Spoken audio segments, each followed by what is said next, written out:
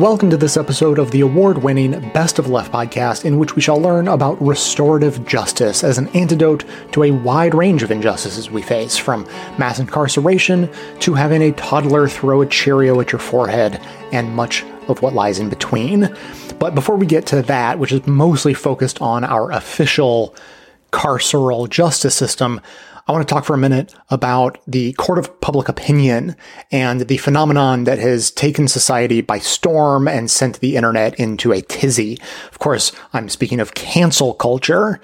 And so we have people going around suggesting that people need to be canceled for their actions or their statements.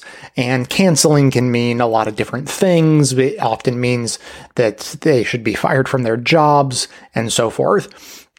And then you got a group of people I'm calling the decriers.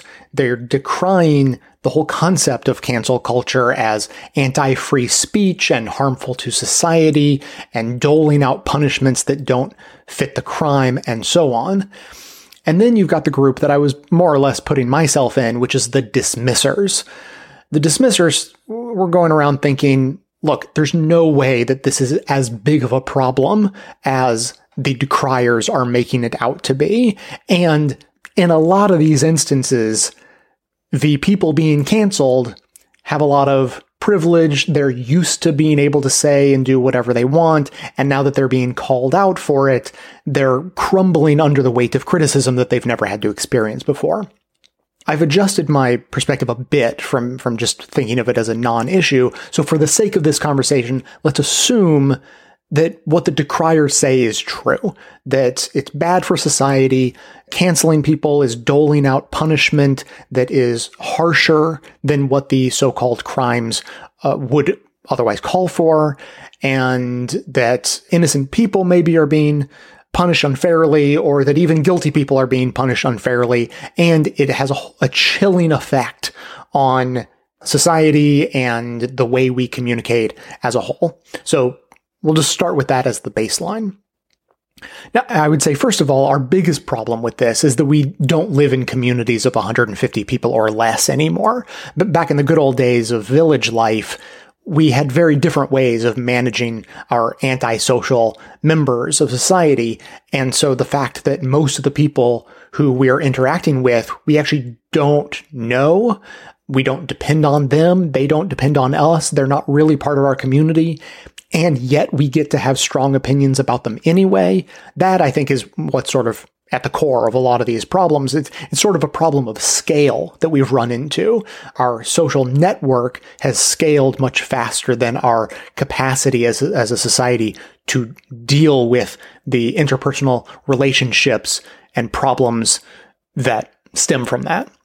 But if that's an explanation of why a phenomenon like cancel culture is bad and yet it is happening, let's look a little deeper at what it is and how it came to be. And so I would strongly suggest that we not just look at whether cancel culture is good, bad, or overblown, which are the three opinions I have basically come across. I would look at what cancel culture is an indicator of. And my suggestion is that it is an indicator of the fact that we don't have healthy ways of demanding justice. Justice is something that is inherent to practically every human being. Ask any 3-year-old to describe the concept of fairness, and they'll probably give you a pretty accurate answer. And that goes to show how ingrained it is in us to understand fairness, to understand justice.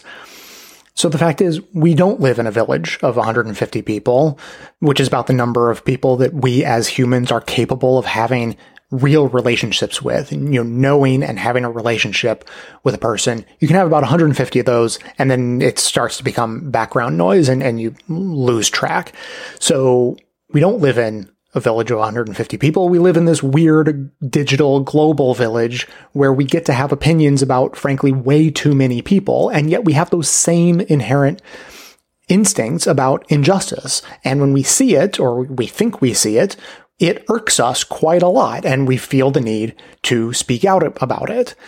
Now, to be clear, I'm not addressing any specific incident because I think it's ridiculous to do that in either direction. People are bringing up specific instances of cancel culture to either support why it's good or bad. That's like bringing up a specific trial to describe why the whole concept of criminal justice is either good or bad. This trial was handled well and the person got their just punishment, therefore criminal justice is good. Or this person was wrongly accused and was falsely imprisoned, therefore criminal justice is bad. Those aren't logical arguments. So arguing that, look at this poor case of this person who was canceled so unjustly, therefore cancel culture is terrible, it doesn't follow logically. And it's because we're missing what lies underneath. If you're telling an adherent of cancel culture to stop what they're doing, to say that it's terrible, it's anti-free speech, it's bad for society, and you want them to stop that without pointing to a better solution, that is basically akin to telling them that they should stop seeking justice, which is never going to work.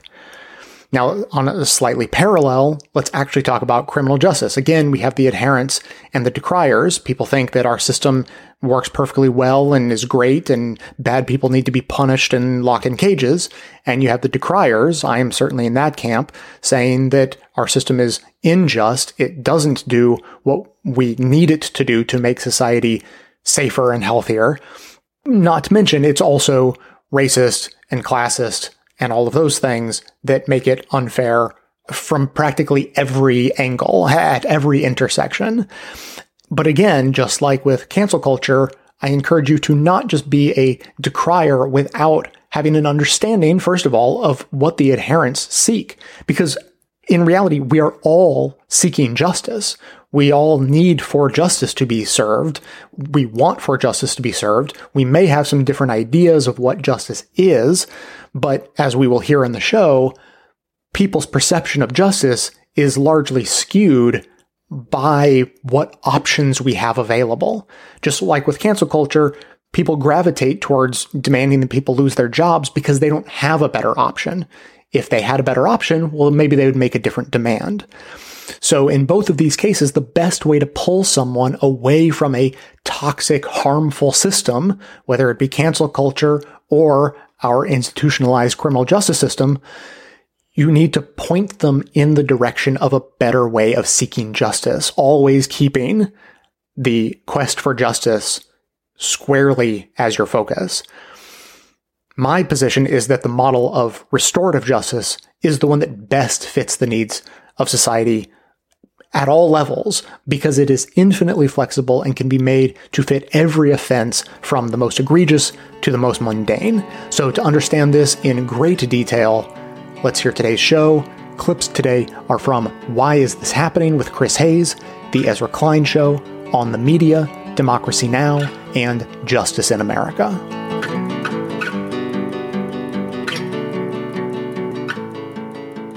The trauma and the fear are extremely real. They're real.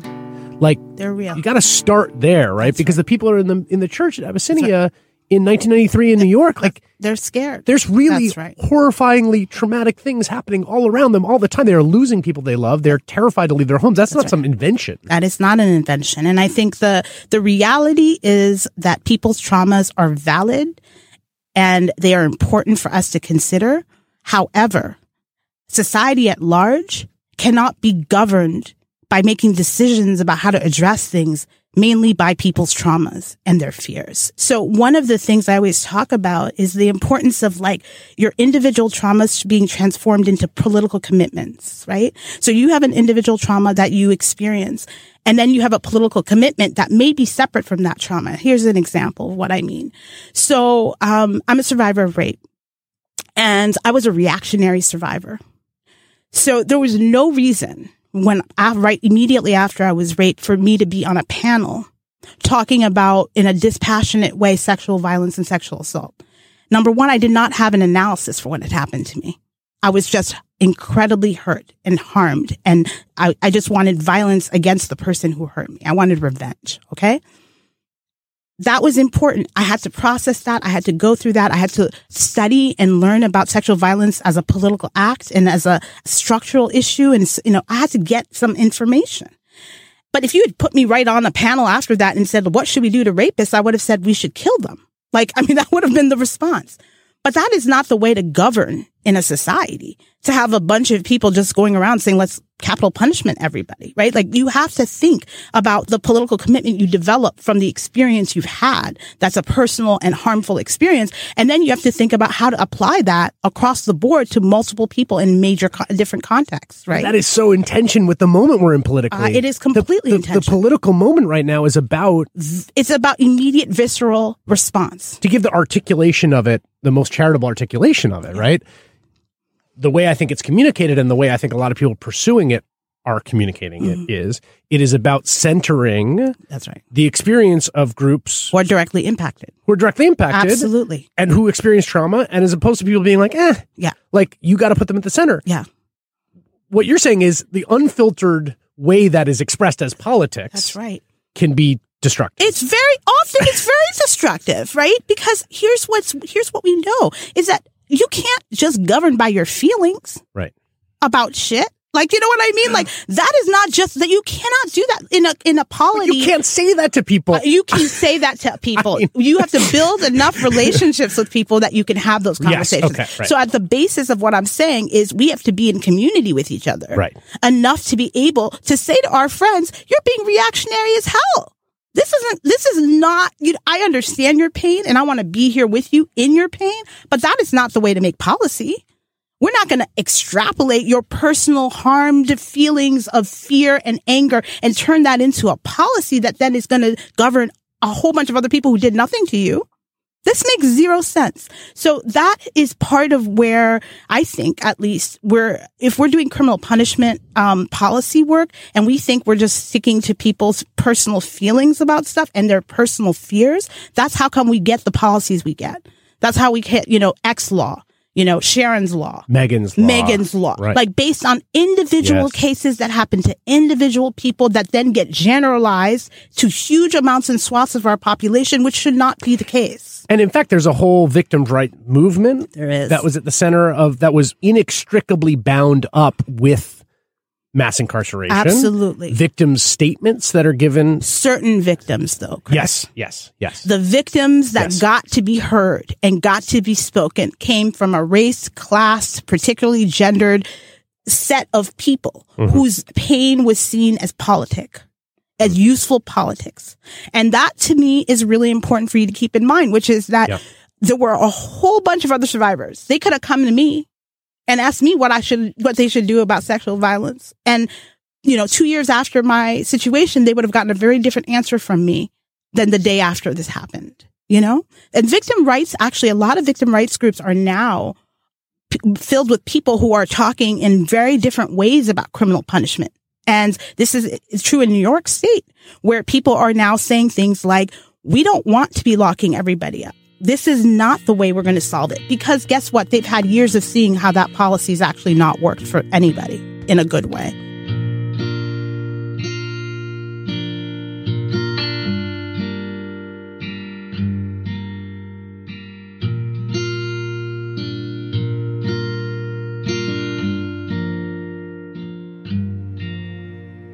What did you see in your time as a defense attorney that disillusioned you? I mean, one of the cases that I think most broke my heart was there was a young man who had intervened a young African-American man had intervened in a domestic violence dispute between his cousin and the father of her child.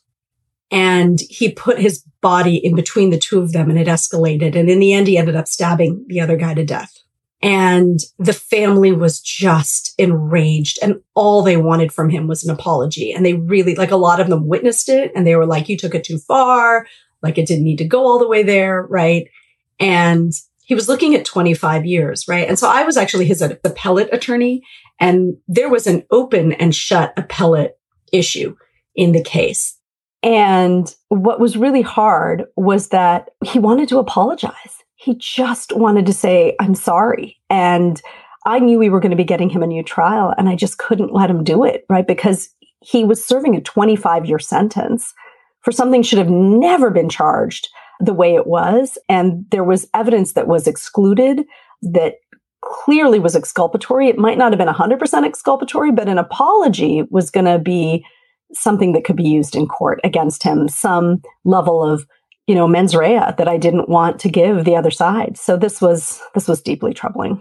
This is something that as we get more into restorative justice, that I was shocked reading the literature. And of course it makes sense now, but the fact that the system as set up makes it a strategic disaster to take responsibility for a crime is a really profound thing, actually. Yeah, our current system disincentivizes truth-telling. Our system, like when you think about the Miranda warnings in and of themselves, like who's going to want to tell you the truth after that, right? Anything you say can and will be held against you in a court of law. Well, don't say anything, obviously. And when I think about all of the crime survivors I have worked with over the years, what do they want? They want to know what happened and why. And it's literally the exact information that as a defense attorney, I would have never encouraged my clients to give up, right? I mean, this is if you're practicing in a way that isn't, I think, as holistic as you might be. Again, I want to be really, really mindful of the fact that there are countless defense attorneys who will find ways to develop deep and meaningful and total and complete relationships with their clients, right? But the machine itself is set up to disincentivize the truth.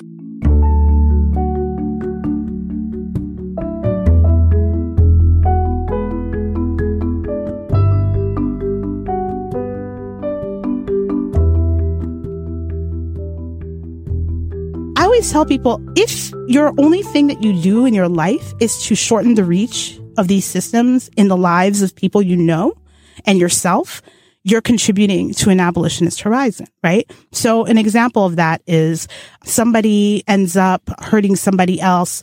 There are kind of restorative justice, transformative justice processes and practices that people employ to try to make sure that people take accountability for what they're doing. The key to that is that it's consensual, right? And people always say, well, what about the non-consensual thing, right? Which you have to be willing to take accountability. Right. And in our culture, what actually makes somebody willing to take accountability in the culture we currently live in right now? Let's say you killed somebody. Is the incentive in our culture and society at large that you should say you did that? Or is your incentive to be like deny to the nth degree that you did it? And why is that? That's because the thing that's hanging over your head is that you go to prison for long periods of time. So it's in your interest in an adversarial system to deny that you ever did anything. To always say you never did it.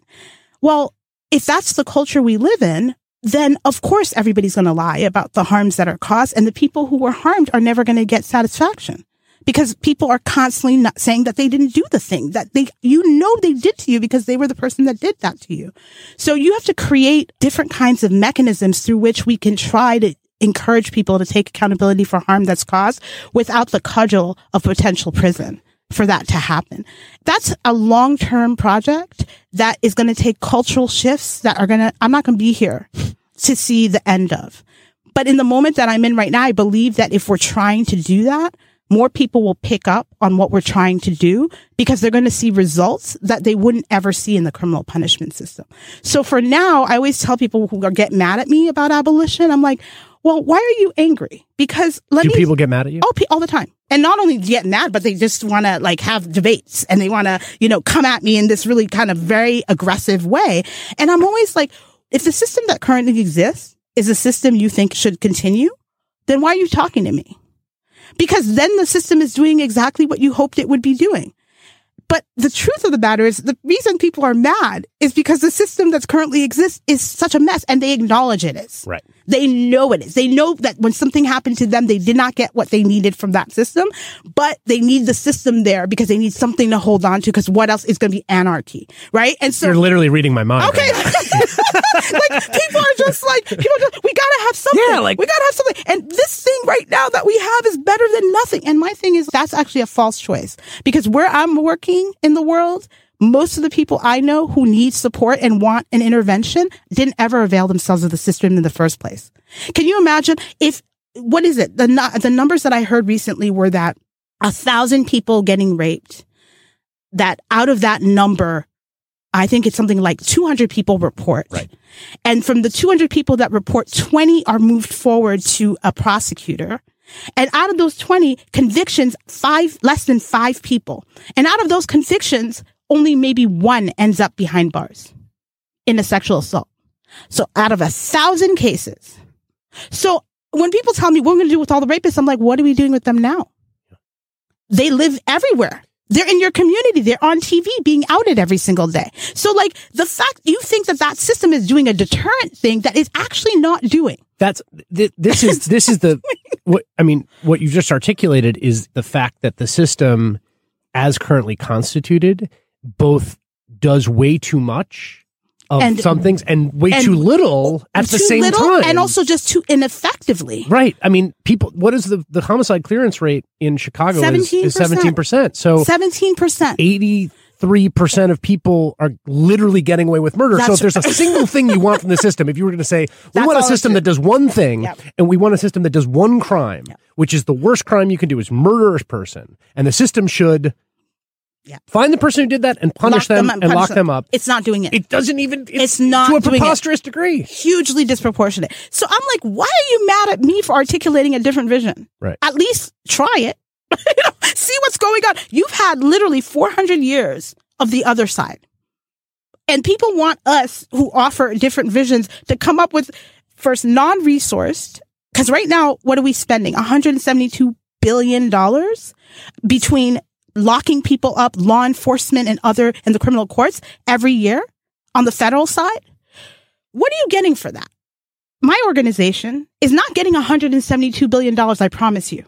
We are not getting, $1 million. Like, we are not getting proportions of those dollars to do what people then say, prove to us that your model will work. I'm like, based on what?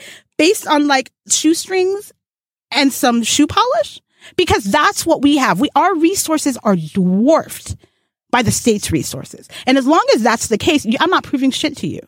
You know what I mean? Like, if you give us 170 billion, then you can expect some results. Right now, you all who are down with this current adversarial, punishing, oppressive system are getting $172 billion every year. And you're not asking the prisons to show you results. Right. No. Does anybody go to their local prison and say, tell me how many people have left here and are okay and aren't doing things in the community? Nothing. You don't ask the cops for results. We don't ask anybody for results. They're not responsible for coming with an evaluation plan to show how they've used the money. They get unlimited money every single year, more and more and more money. No questions asked. How come that system gets to operate with impunity in that kind of way? And you're asking nonprofit groups on the ground, who sometimes are not even nonprofits, just community groups in their neighborhoods, moms sitting on chairs, when they are trying to get a $10,000 grant to show that they're going to end all violence within 5 years. Right. So the whole entire system is set up to actually be just unbalanced in terms of where the energy should be put, in terms of telling that system that it's doing the wrong thing. Right? Rather than advancing the alternative.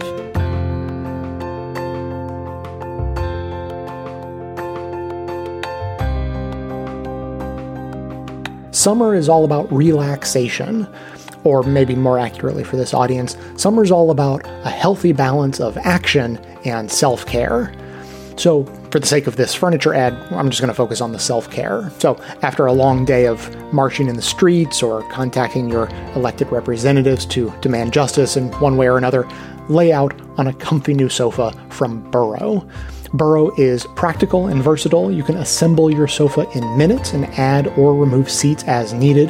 They offer unique features that you won't find from big box furniture stores, like built-in USB chargers and durable fabric that's naturally scratch and stain resistant.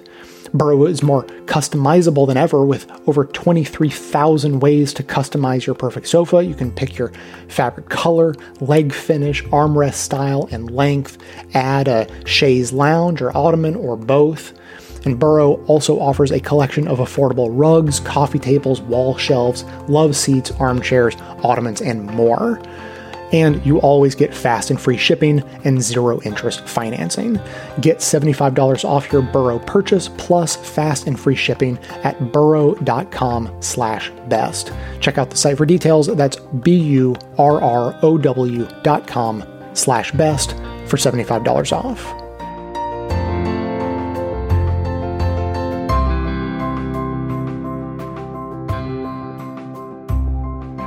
Let's start with assumptions. Someone does something violent, and the best thing to do is lock them up for as long as possible, which, doesn't on the face of it sound like a foolish proposition. Rapists, murderers, people who kick old ladies in the face on subway cars, they need to be dealt with. What's wrong with that assumption? So the fact that people who cause serious harm need to be dealt with is entirely right. The question comes when we start to answer how. And it depends on what our aspiration is. If our aspiration is to perform punitiveness, then we should lock them up for a really long time. If our aspiration is to produce safety or to heal victims or to help people become people who will never cause that harm ever again, then prison has very little to offer for us. I'm in the business of ending violence. And we know in that business know that the core drivers of violence are shame, isolation, exposure to violence, and an inability to meet one's economic needs. The 4 core features of prison are shame, isolation, exposure to violence, and an inability to meet one's economic needs. We've baked into our central response to violence exactly the things that generate it. That's not what a society that wants to be safe does. The other assumption that animates our appetite for punishment is the assumption that that's what crime victims want. And the truth is, in our public discourse, we have heard from a tiny fraction of crime victims and largely from a non-representative fraction. We've heard mostly from white women like me, even though a young man of color is 10.5 times more likely than I am to be robbed or assaulted, and even likelier than that to be killed. And so our picture of who crime victims are and what crime victims want is artificially monolithic and distorted in a way that means that we are enacting things in their names without ever having actually asked them what it is they want. You mentioned safety, you mentioned punitiveness. There's also the question of deterrence and rehabilitation. And as you say, justice for victims. Can you give me just a short list of why those goals aren't being met? Prison is antithetical to accountability, which is confusing because we often use the terms punishment and accountability interchangeably. And in fact, I think they couldn't be more different. So punishment is passive. Punishment is something someone does to me. All I have to do to be punished is not escape it. Accountability is different. Accountability means that I acknowledge what I've done. I acknowledge its impact. I express genuine remorse. I make things as right as possible, ideally in a way defined by those I hurt. And I do the enormous labor of becoming someone who will never cause that kind of harm ever again. That is some of the hardest work any of us will ever do. And prisons aren't built for it. Prisons separate people from those to whom they owe a debt.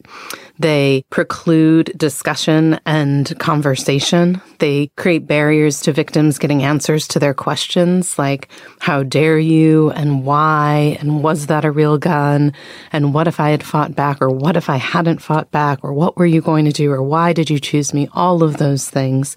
They constrain someone's ability to actually make repair, whether that's paying restitution to the people from whom they stole property or who've accrued medical debt because of the injuries they caused to them, and other forms of repair like paying it forward in the neighborhood by helping younger people not cause comparable harm.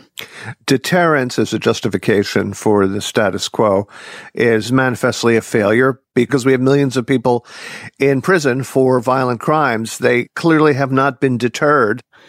When it comes to deterrence, if prisons work to produce safety, we'd be the safest country in all of human history. No nation has ever locked up more of its own people than we have.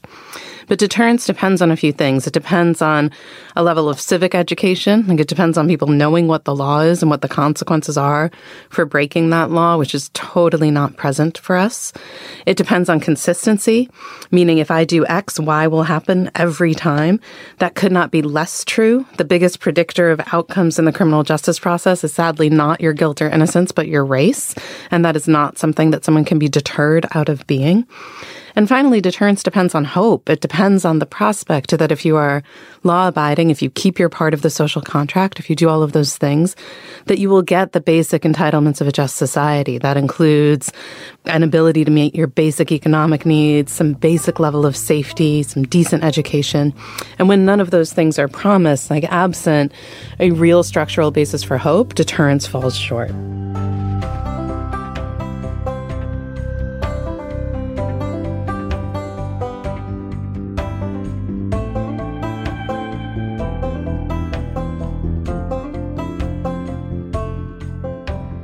So what is it? What is restorative justice? It's interesting to ask that question because sort of two of my teachers, one is Howard Zehr, who's called the grandfather of restorative justice. And I feel that he theorizes and teaches restorative justice in incredibly brilliant ways that can help those of us who are trained in Western thinking, right? And then my other mentor and teacher is Robert Yazzie, the former Chief Justice of the Navajo Nation, who, when people talk about Howard Zehr's definition of restorative justice, Robert Yazzie finds it to be hubris that we think that we can define restorative justice, right? It's a way of life. It's a way of being. But I will name Howard's definition, which I think is really beneficial, right? So he says it's an approach to justice that involves, to the extent possible, all those who have a stake in a specific offense to collectively identify and address harms, needs, and obligations in order to put things as right as possible. And I think there's so many pieces of that definition that just call my heart, And I think how it ends, putting things as right as possible, I think is a really important place to start in that, like when we're talking about homicide, right? Things are never going to be put 100% right. It can't be. When we think about things like truth and reconciliation commissions, we're never going to turn back the clock. So that's not what it's talking about. Restorative justice isn't asking us to return or restore to some pre-existing state. That's a big critique of the word, but rather that it calls us to be restored to our wholeness as individuals and collectively. I think that that's really what the restored is. Restored to our spirit, restored to how it is that we're supposed to be, and words like Ubuntu, come to mind when I think about restorative justice, right? This word that really we came to know here in the US through the South African Truth and Reconciliation, right? It's defined sort of as I am because we are, or a person is a person through other people. Like this is the basis of restorative justice. I've heard you talk about the three questions the current system asks and the ones that restorative justice asks. Can you go through those? Yeah, those are also Howard's questions. So it's interesting. He has more than three. There's six, actually, but we get stuck on the first three. And I think the other ones are also really important. But the three questions are, this is the paradigm shift that restorative justice calls us to. And I really love the way Howard frames restorative justice as a fundamental paradigm shift. So there's a debate within the restorative justice academic community about whether or not restorative justice should be framed as a paradigm shift or sort of as what I would call an add-on to the current criminal legal system. And the three questions are this. So in the current way of thinking, we generally think of what law was broken, who broke it, and how should they be punished, right? That's sort of the thumbnail sketch of the criminal legal system as it currently operates. And the paradigm shift restorative justice calls us to is a completely different set of questions. It asks, who was harmed and what do they need? And whose obligation is it to meet those needs? And so without that third question, whose obligation is it to meet those needs? It wouldn't be justice, right? It would be just what I do when, my kid tells me something sad happened to him, right? I'm like, what hurt and how do we fix that, right? What do you need, rather? Not how do we fix it, but what do you need? What do you think you need next? But when somebody else did it to me, then I'm like, well, what's the justice question that starts to arise there, right? And how do we start to think about making that right with that person? That's the justice piece.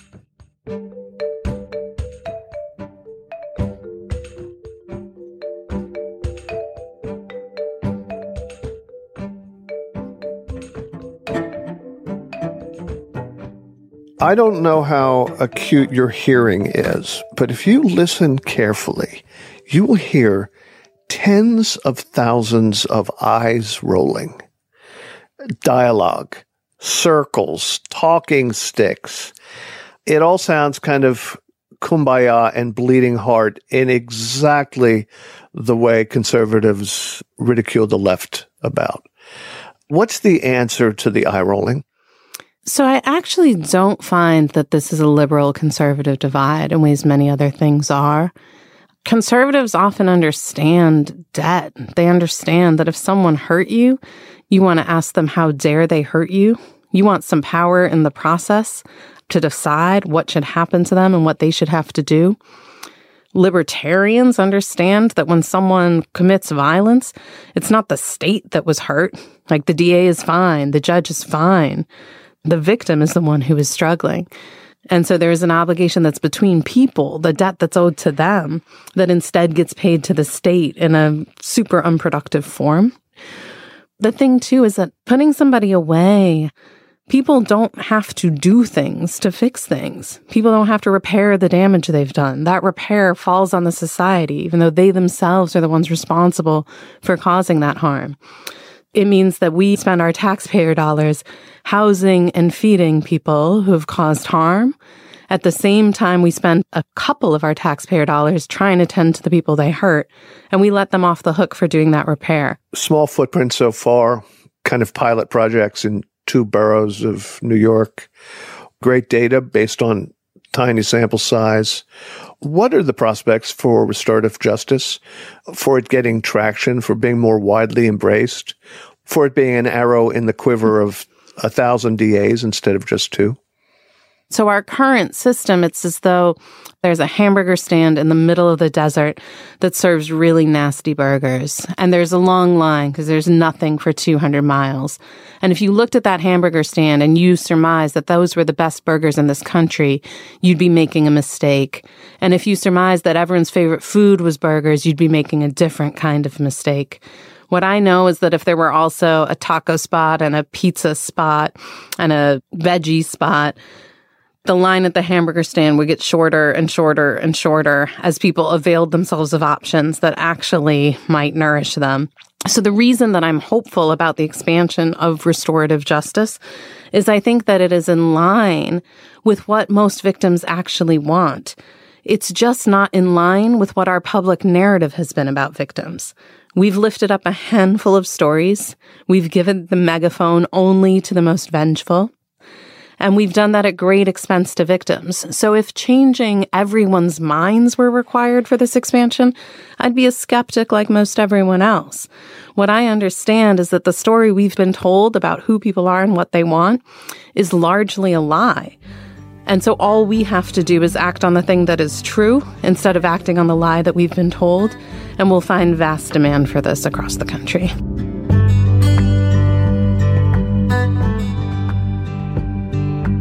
As an independent production that depends on the direct financial support of the audience, Best of the Left is as vulnerable as everyone else in this time of economic uncertainty. When people can't go to work or get laid off, non-essential expenses are the first to go. We perfectly understand that. So if you can support the show directly on Patreon, that would be amazing and fantastic, and we thank you for that. But there is also a way you can support the show without it costing you any money. So if you're doing any shopping from the big box store in the sky, you can use our affiliate link and we'll get a cut of the price from everything you purchase. Our affiliate links for the US, UK, and Canadian stores are in the show notes on our website and on the device you're using to listen right now. If you use our link and you're taken to either the homepage or our Alexa skill page, then you have done it right. There's nothing additional you need to do, and we will benefit from the shopping you do after that. If you take just a moment to bookmark our link to your country's store on your browser, or even delete the mobile app on your phone and add that link as a button in its place, you can enormously help us get through this health and economic crisis just by doing your regular online shopping. Thanks so much for your support.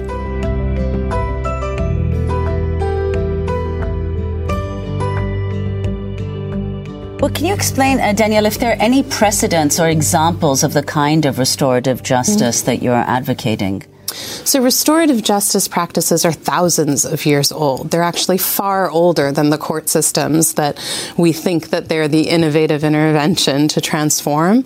Restorative practices have their roots in Native communities in this country and in other indigenous communities across the world. And so since time immemorial, when communities have dealt with people who belong to them, who are members of their community, who commit acts that they know to be wrong, they look for courses of actions that will not only change that behavior, but will keep that community whole. And so there are programs around the country that apply restorative justice to lower level crimes than those we address, that apply restorative justice with younger people in the juvenile system, even with serious crimes. Common Justice is the first to apply these practices as a diversion from the criminal justice system, but it is anything but new. Compared to restorative justice, the criminal justice system is like a little toddler on its grandmother's lap. I wanted to read a quote of Michelle Alexander, the scholar, civil rights lawyer, and the author of The New Jim Crow. She wrote in her New York Times column about Michelle Sarad's book. She said, "Our criminal injustice system lets people off the hook, as they aren't obligated to answer the victim's questions, listen to them, honor their pain, express genuine remorse, or do what they can to repair the harm they've done. They're not required to take steps to heal themselves or address their own trauma, so they're less likely to harm others in the future. The only thing prison requires is that people stay in their cages and somehow endure the isolation and violence of captivity. Prison deprives everyone concerned, victims and those who have caused harm, as well as impacted families and communities, the opportunity to heal, honor their own humanity, and to break cycles of violence that have destroyed far too many lives." You use examples in your book, Michelle Sarad. Those are the words of Michelle Alexander, recommending until we reckon. Danielle Sarad. Give us some of the examples. I think one of the most powerful ones early on is I said earlier that we only take cases into the project if the victims of the crime consent. It's important to remember fewer than half of victims call the police in the first place. Another half don't even make it past grand jury. So that means that the victims who remain in the system following indictment are the ones with the greatest appetite for incarceration. These are the victims we ask whether they want to see the person who hurt them go to prison or come to common justice. Early in our experience, we were talking to a mother whose 14-year-old son had been robbed and beaten. The young man who caused this harm to him was facing at least 3 years in prison. And I was having a conversation with that mother about whether he should go to prison or common justice. And she said to me, when this young man first hurt my child, first I wanted him to burn to death. And then I wanted him to drown to death. And then I realized as a mother, I don't want either of those things. I want him to drown in a river of fire. And she said, but the truth is 3 years from now, my 9-year-old boy will be 12 and he'll be going to and from school, to and from the corner store, to and from his aunt's house alone. And one of those days he'll walk past this young man.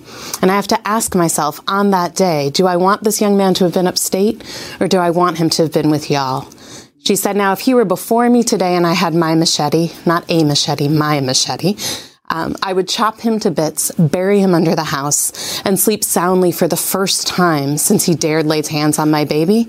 The truth is I'd rather him be with y'all. I think we have a myth that moving towards some different response to crime requires forgiveness, requires mercy, requires compassion, requires victims who embrace the people who hurt them as though they are their own family, as though they could be brothers. That's not what it requires. What it requires is pragmatism.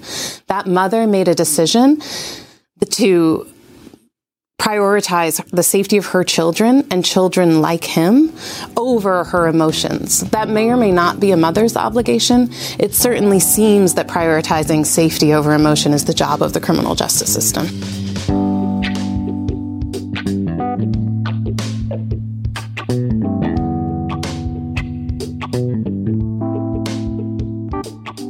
I'm curious what spaces you find yourself doing this work in. What are the sort of different dynamics that shape what the process of restorative justice looks like in each? We talked a little bit about the sort of desire to pull it away from operating within the state, but I'm curious, like in school, in community organizations, in somebody's kitchen, where's a lot of this happening, and how does the place that it happens in that sort of way shape what the process looks like? Yeah, so there's a huge budding restorative justice movement in schools for sure.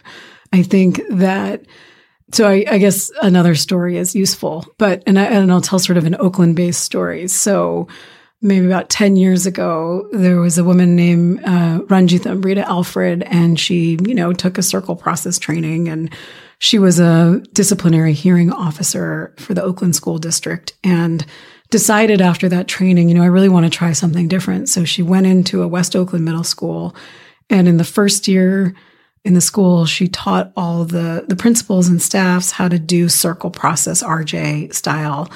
And then in the second year, she taught all the kids. And in 2 years, this was studied by the Henderson Center for Social Justice at Berkeley. This school that was in West Oakland that had a high suspension and expulsion rate, lots of kids of color, the expulsion rate went to 0 and the suspension rate went down 75%. Wow. And this is consistent. So this is 10 years ago, right? So boom. So this happens, and it's happening all over. It's happening in Pennsylvania. It's happening in Colorado. It's happening in Minnesota. And slowly and gradually it catches on. And a lot of these school boards in different states have adopted restorative practices as a way to do discipline, meaning that instead of, having a suspension expulsion kind of punitive system decided by the vice principal, you go to a restorative process, which pulls in parents and teachers and principals and kids and all of that kind of stuff. And the statistics across the board in all of these states are the same, that somewhere between, if you offer restorative practices as a process, that expulsion rate and suspension rates have gone down between like 56 to 85%, depending on what school, right? Right. And now when we're talking about kids of color and we're talking about the school to prison pipeline, we know how important it is to actually bring down suspension and expulsion rates in these particular situations. So the schools movement is huge. Of course, like anything, as it gets big, there can be like some processes that get more eroded where, if not trained well, restorative justice becomes another kind of scripted tool that some teacher is slapped with doing and has no idea that it's really like a paradigm shift of how you think about harm. Mm-hmm. So when it's not done well, it's replicating like something harmful.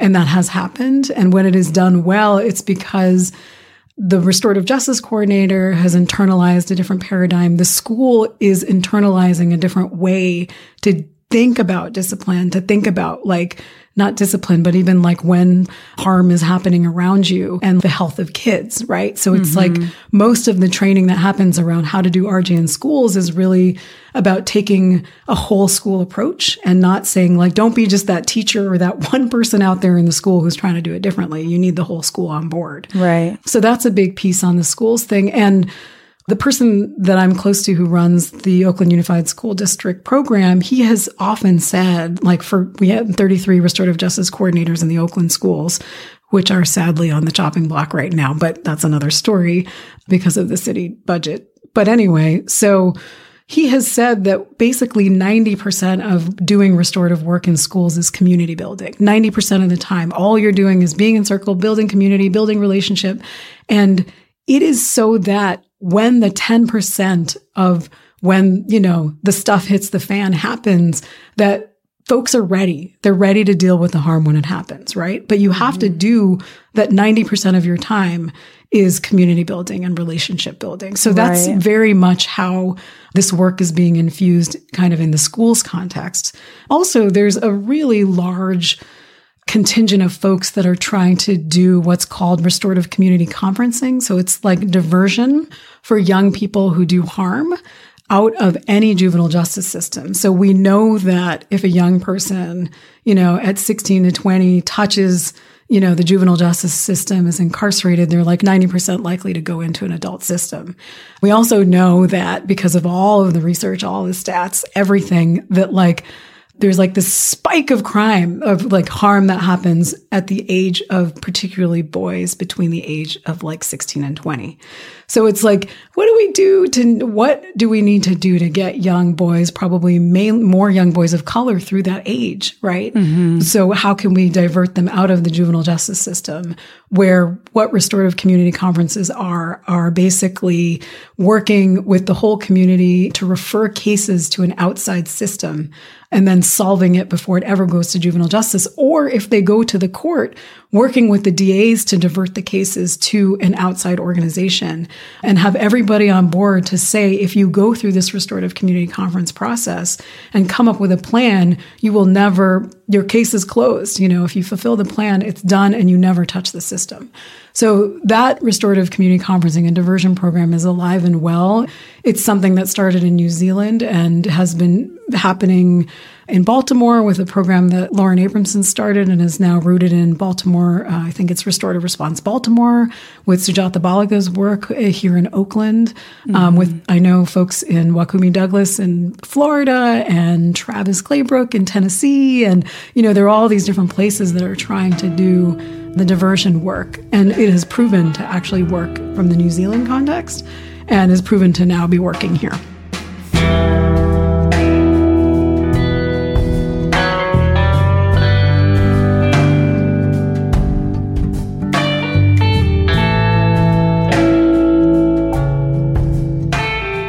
Seems to be that something that is important here, and maybe power isn't exactly the right way to talk about it, but also is the capacity for the survivor to reemerge as the protagonist in their own story.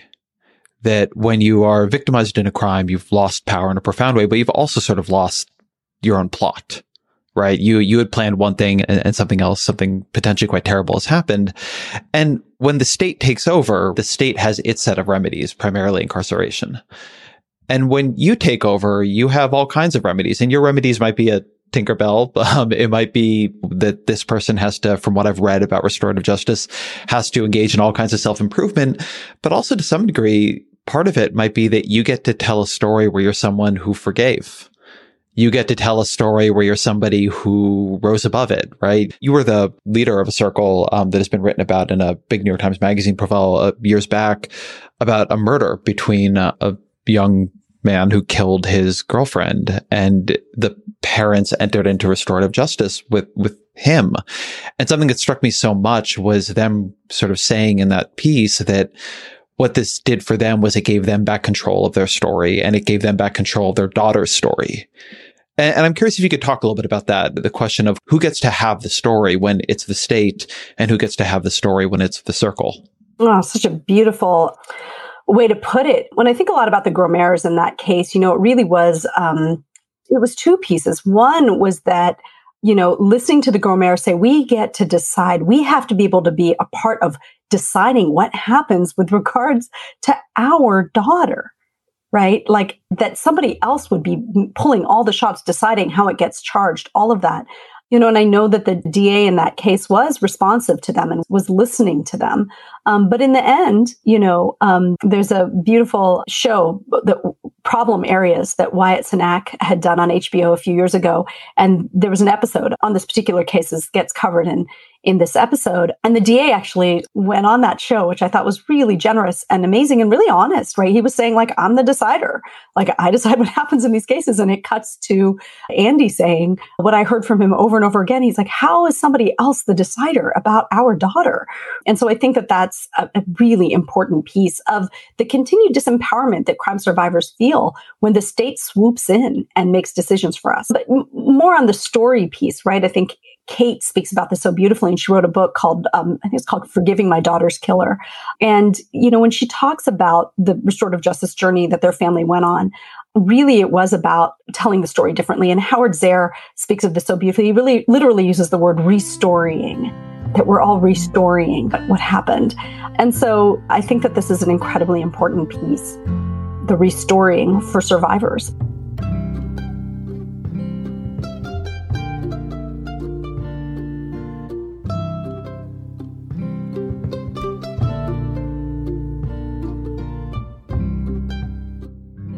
I do detect at least one structural problem with restorative justice in the context of the American version of rule of law. And that is, our criminal justice system is not based on the victim versus the accused. It's based on the state versus the accused, the society versus the accused. When victims are explicitly part of the remediation for a crime, does that square with the Constitution? There is nothing in us understanding something as a crime against the state that requires that the state's response is to put people in cages. What it requires is that the state leverage its power in the interest of collective safety and collective well-being. So if the judgment is that the best way to produce that collective safety and well-being is through an intervention that is proven to work, rather than through an intervention that is repeatedly proven to fail, I think that's not only within the purview of the Constitution, but actually within the scope of obligations of a state's responsibility to its citizenry. The other thing that's true is that fewer than half of victims call the police in the first place. While we enact all of this punishment in victims' names, we are doing something that the majority of victims find somewhere on the spectrum between useless and harmful. And so I also think there's an obligation on the part of the state to exercise its authority to produce safety in a way that actually includes most of its citizens. I asked you before about how something like this could scale. I want to ask the same question, but not just about dealing with violent felons, but dealing with other aspects of transgressive behavior in the society, whether it be in political rhetoric, online behavior, and so forth. Is this not just an approach to the criminal justice system, but an approach to conflict resolution of all kinds? It's applicable in all sorts of contexts. Restorative justice is fiercely proportional. It means it brings you face to face with the impact of the harm. When that impact is small, you see a small harm clearly. When it's great, you see a great harm clearly. It's my belief that it is most applicable in the most serious cases because it's powered by the severity of that harm. But the basic idea scales everywhere from how we think about an attempted murder to how we parent our young children. I would do with my godson when he was young a practice where if he did something bad, he'd have to say what he did and say he understood the impact and ask how he could fix it and do that, and say he was sorry. He was capable of doing that for throwing a Cheerio at my face. He would have to say, I threw the Cheerio and it made you sad because you asked me not to, and so it was mean of me to do it, and I'm sorry, and what can I do? And I'd say, you can kiss me on my forehead. And then he would kiss me on my forehead where the Cheerio hit. And then he would say, I'm sorry, I'll probably never do it again.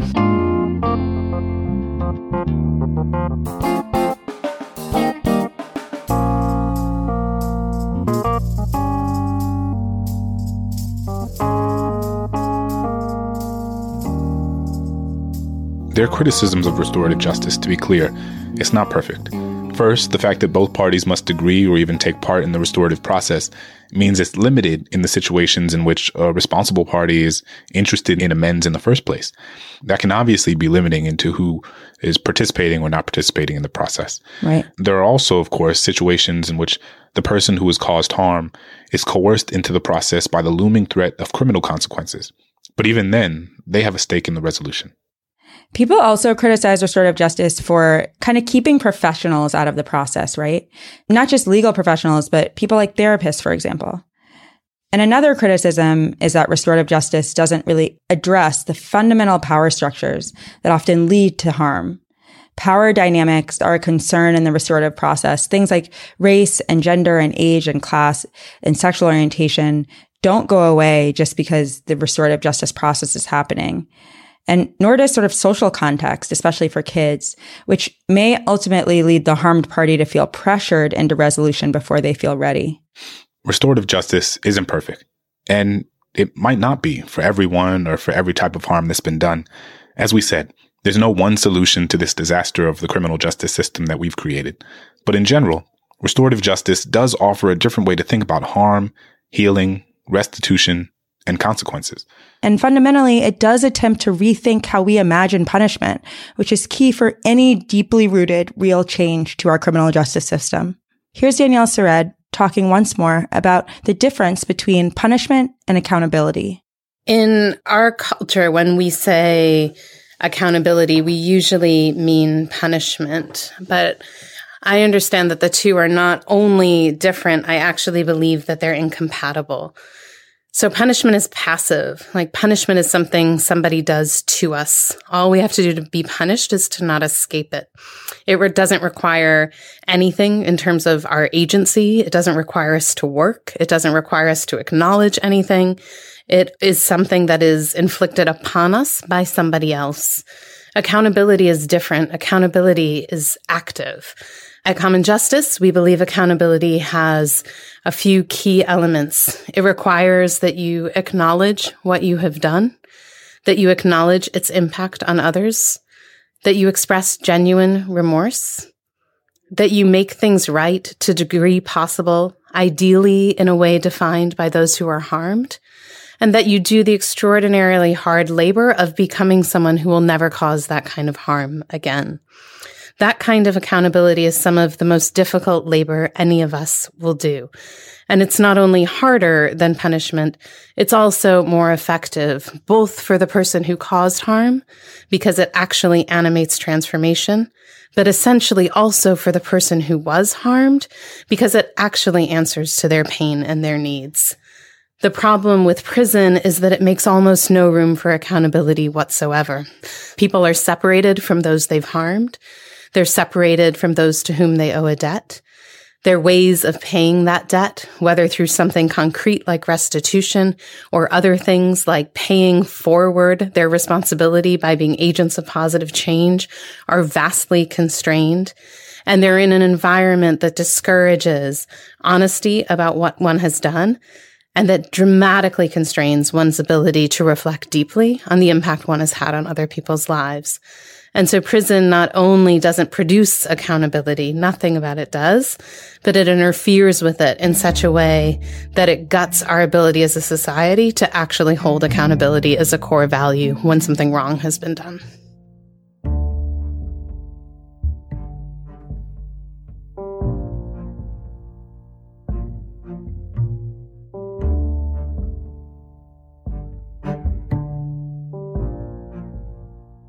Tell me about results. In your book, you have many heartwarming examples. Anecdotally, this is an easy sell. You use some percentages of outcomes, but the sample size, as we've discussed, is quite tiny. So do we have any reason to think that this scales, that you can build a criminal justice infrastructure around healing circles? No and yes, right? The no is that restorative justice will not wholesale replace incarceration. Nothing will. Part of the problem with incarceration is it treats 1,000 different problems with one single tool. And that's never going to produce meaningful results. The best results will always come from a variety of interventions that are actually appropriate to the kind of harm someone is causing to change. But on the other hand, the part where I say yes is that we spend $80 billion on our correction system. So in cases where we're spending, say, $100,000 and locking someone up for a decade, we're spending $1 million on an intervention that is unlikely to actually produce positive results.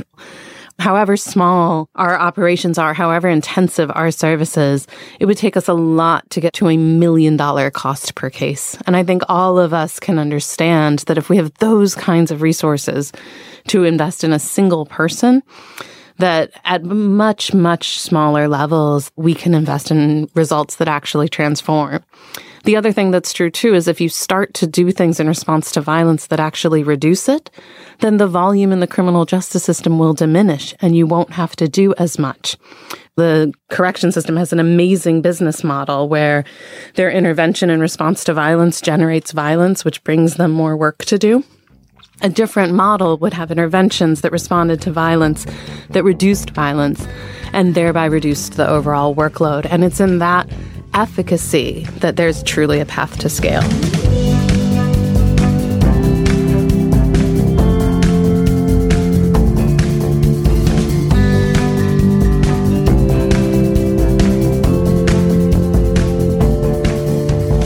does this scale? Can this actually be a replacement for the system we have now in a world where we did move towards, say, prison abolition? Is restorative justice, to the extent it's a paradigm change, not an add-on, can it be a replacement? Can it be what we do, not just something that a couple of people do? Yeah, I definitely want to let the listeners know that this was not a setup and I did not feed you this question, but this is literally what my organization is working on and why I don't get to be in these circles very much anymore. We're literally strategizing the scaling. Like, this is our goal. When I think about the totality of ending mass criminalization in America as we know it, right? There's so many pieces, so many amazing people across the nation doing work in so many different ways at dismantling what exists. And then in the end, we're going to need this other thing that we're going to need. Like, people are still going to keep harming each other, right? Like, I dream of a day, and I think I look to Mariame Kaba a lot, who constantly reminds us to look to that horizon, right, of a day when we're not going to need anything that we have today, that if everyone's needs were truly met, et cetera. And even then, in 500 years from now, and I'm seeing some sort of Star Trek future where everyone's needs are met, et cetera, there's still going to be harm, right? There's still going to be egos. There's still going to be, right? Like, as a Buddhist, I can say until every single human is fully enlightened, we're still going to be hurting each other, right? And so what are we going to need instead? And so my hope has been to build that for when we get to the place when, instead of being a part of the act of dismantling, I think that's a lot to ask of restorative justice, to be the thing that dismantles and be the thing that we use after it's dismantled. And so here we are, I think of it in terms of like, in the Audre Lorde quote, we can't use the master's tools to dismantle the master's house. I'm getting that wrong, but something to that effect. And I've been thinking about trying to use restorative justice to end mass criminalization is sort of like trying to get the master to dismantle his own house with indigenous people's tools, Mennonite people's tools. Like, that's not going to happen, right? So how do we build this other world instead and have it be ready and have it be continuing to expand and keeping track of the data to show that it is actually so much more effective than the criminal legal system as we know it. And we've been doing all of that.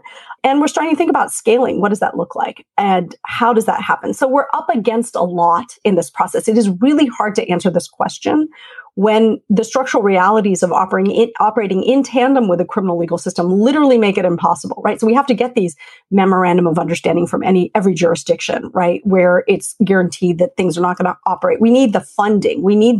These are the sort of things, but are the tools there? Is the whole template for how we could have restorative justice in every single place in this nation available? Yes, my team literally has put these things together. We have a toolkit, we have the trainings, we have all the assistance for these community-based organizations to build I don't say replicate, because we are not trying to it's not like making little impact justices all over the nation. It's instead, it's working with Soul Sister Leadership Collective in Miami to get them what they need so that they can hold this down in Miami and it can grow and grow and grow and be available for taking these things on, right? It's working with YASP in Philadelphia, right? And these are all particularly in places where we've had amazing district attorneys like Larry Krasner and George Gascon and people who've been willing to do this, right? Working with Community Works in Alameda County and RISE in Richmond and helping these folks, they're all ready to go. Like, everybody's ready to do this. And it really is a matter of us taking it to the next step of figuring out how for these folks to get a portion of what it is that we spend on mass criminalization and even on policing, right? So this aligns beautifully with this defund moment, right? Where people are asking, like, in Berkeley, $75 million of the general fund a year, 38% of our general fund goes to the police, right? In Oakland, it's more like 45%, I think, of the general fund, like $290 million goes to policing in Oakland. And we're asking for like $1 million. We're asking for so we're asking for $3 million, right? In these cities. And it should be more if we were to be operating at best practices. But scaling is absolutely possible. And we have a plan for that. And it needs to happen alongside all the other amazing work that is happening to reduce our over-reliance and our reliance at all on mass criminalization.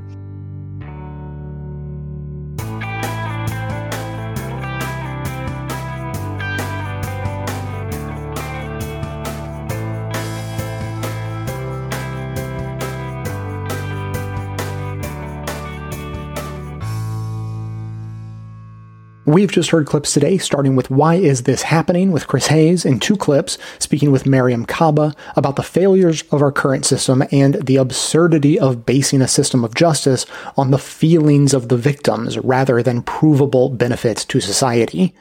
The Ezra Klein Show, in 4 clips, spoke with Sujatha Baliga about how our system incentivizes people to lie and deny responsibility, about the basic tenets of restorative justice, the critical difference between the state holding all the power versus the harmed being empowered during the process, and lastly, a vision for how the system can scale. On the Media spoke with Danielle Sered in 4 clips about how our current anti-violence system actually cultivates violence, about how restorative justice will spread naturally when people have it as an option, more on the dynamics of state versus personal power to resolve issues, and more thoughts on how the system can scale. Democracy Now! Also spoke with Danielle Sered about how it is the job of the system to prioritize safety over emotion. And in 2 clips, Justice in America spoke with Sonia Shah about restorative justice in schools, about some of the criticisms of restorative justice, and they also played a bit of Danielle Sered explaining the difference between punishment and responsibility. And now we'll hear from you. For context, this message is referring to the episode in which I did most of the talking, which was a rare one. If you didn't hear that one, I recommend you check it out.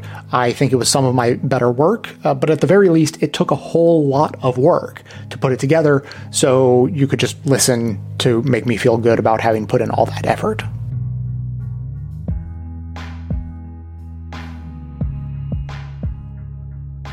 Hi, Jay. It's Dave from Olympia.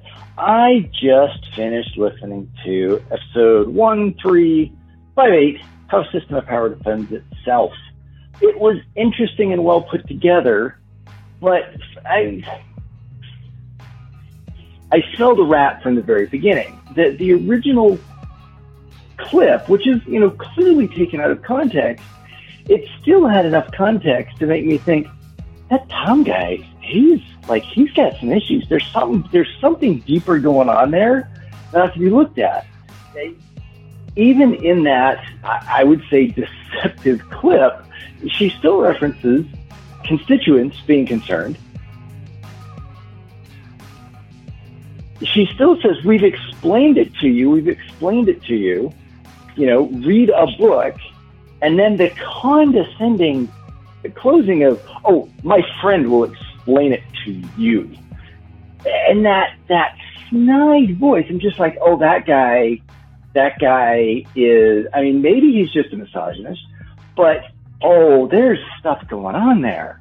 So interesting to see how the clip was, the event was taken out of context and blown up for political purposes, but it's shocking that people didn't see through it. And maybe people did, and it got play within the bubble media that doesn't want to understand that, but man, that's just pathetic. A great dissection of the events, however. Thanks, Jay.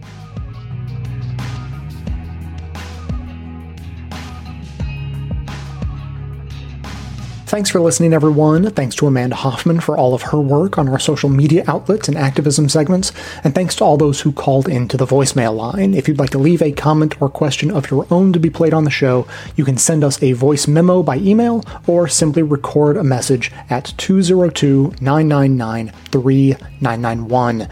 So thanks to Dave for calling in. We always love hearing from Dave. He's been listening for so long. I think we've at least had his decade celebration, and he's such a big supporter of the show. He has his own tier of membership named after him because he wanted to support the show more than the existing tiers allowed. So I had to give him a tier of his own.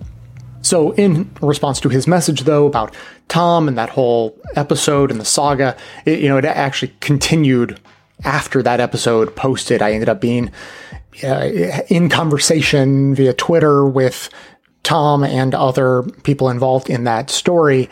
And so I want to add one comment here that I didn't have a chance to make either in the show or in any of those exchanges online afterward.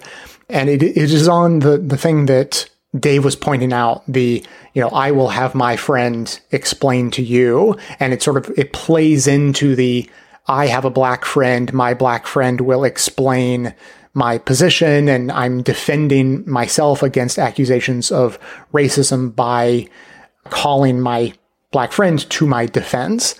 And here's what I want to say about black friends. Keep it in mind, you think, well, but you can't possibly know anything about Tom's black friends. But I can. I can know something about Tom's black friends. I also know something about your friends, too.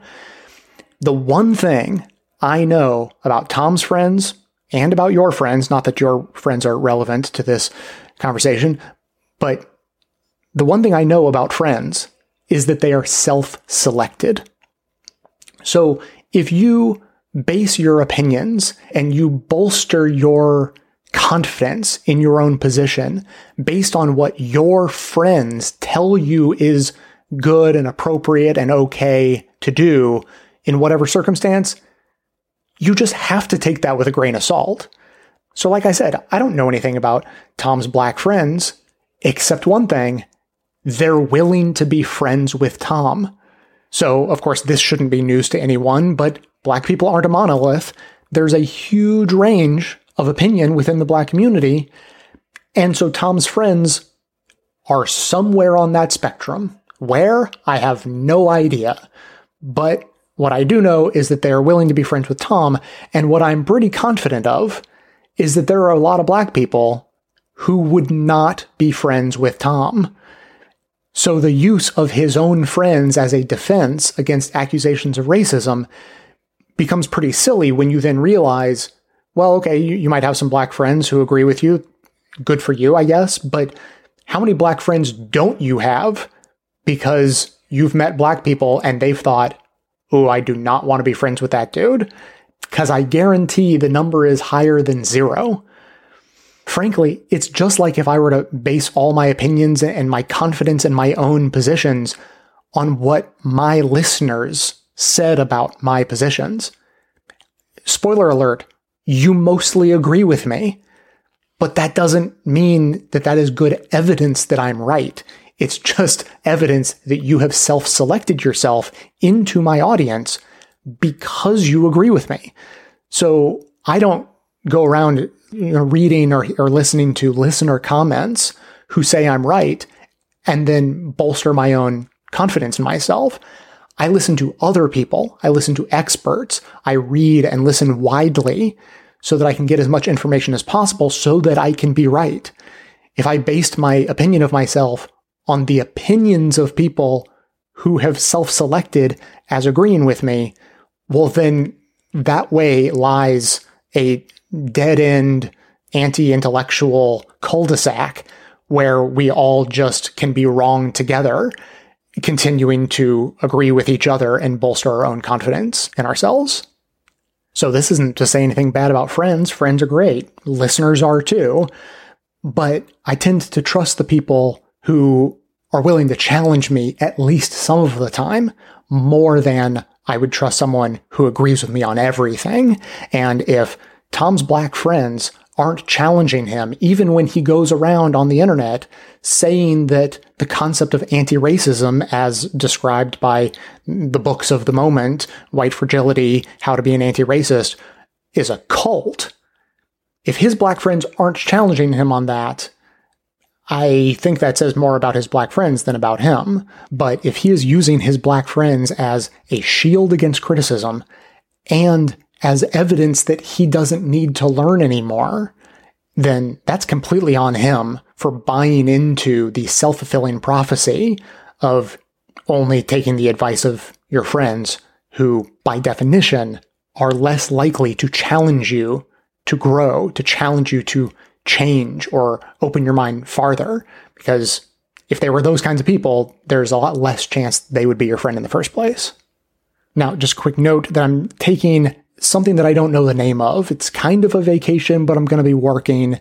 Maybe it's a sabbatical from the show so I can do other work. Anyway, vacation's going to be involved, but also work is going to be involved. So I'm taking off from making new episodes through to the end of August. I figured I'd take this opportunity of a slow news month. Nothing's really happening right now.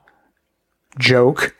And I'm going to use this time to retool and refresh and gear up for the rest of the year. Members got a whole rundown of what I'm up to. It took me about 25 minutes to explain to the members on the bonus episode all the things I'm going to be doing. So you'll excuse me for not going down the list right now, but rest assured, I will be doing some resting and also doing a whole lot of work. And it just requires being away from the show for a concentrated amount of time so I can get a bunch of stuff done. So I'll be back in September. And in the meantime, there will be hopefully well-chosen, hand-picked rerun episodes to keep the feed fresh. So be on the lookout for that.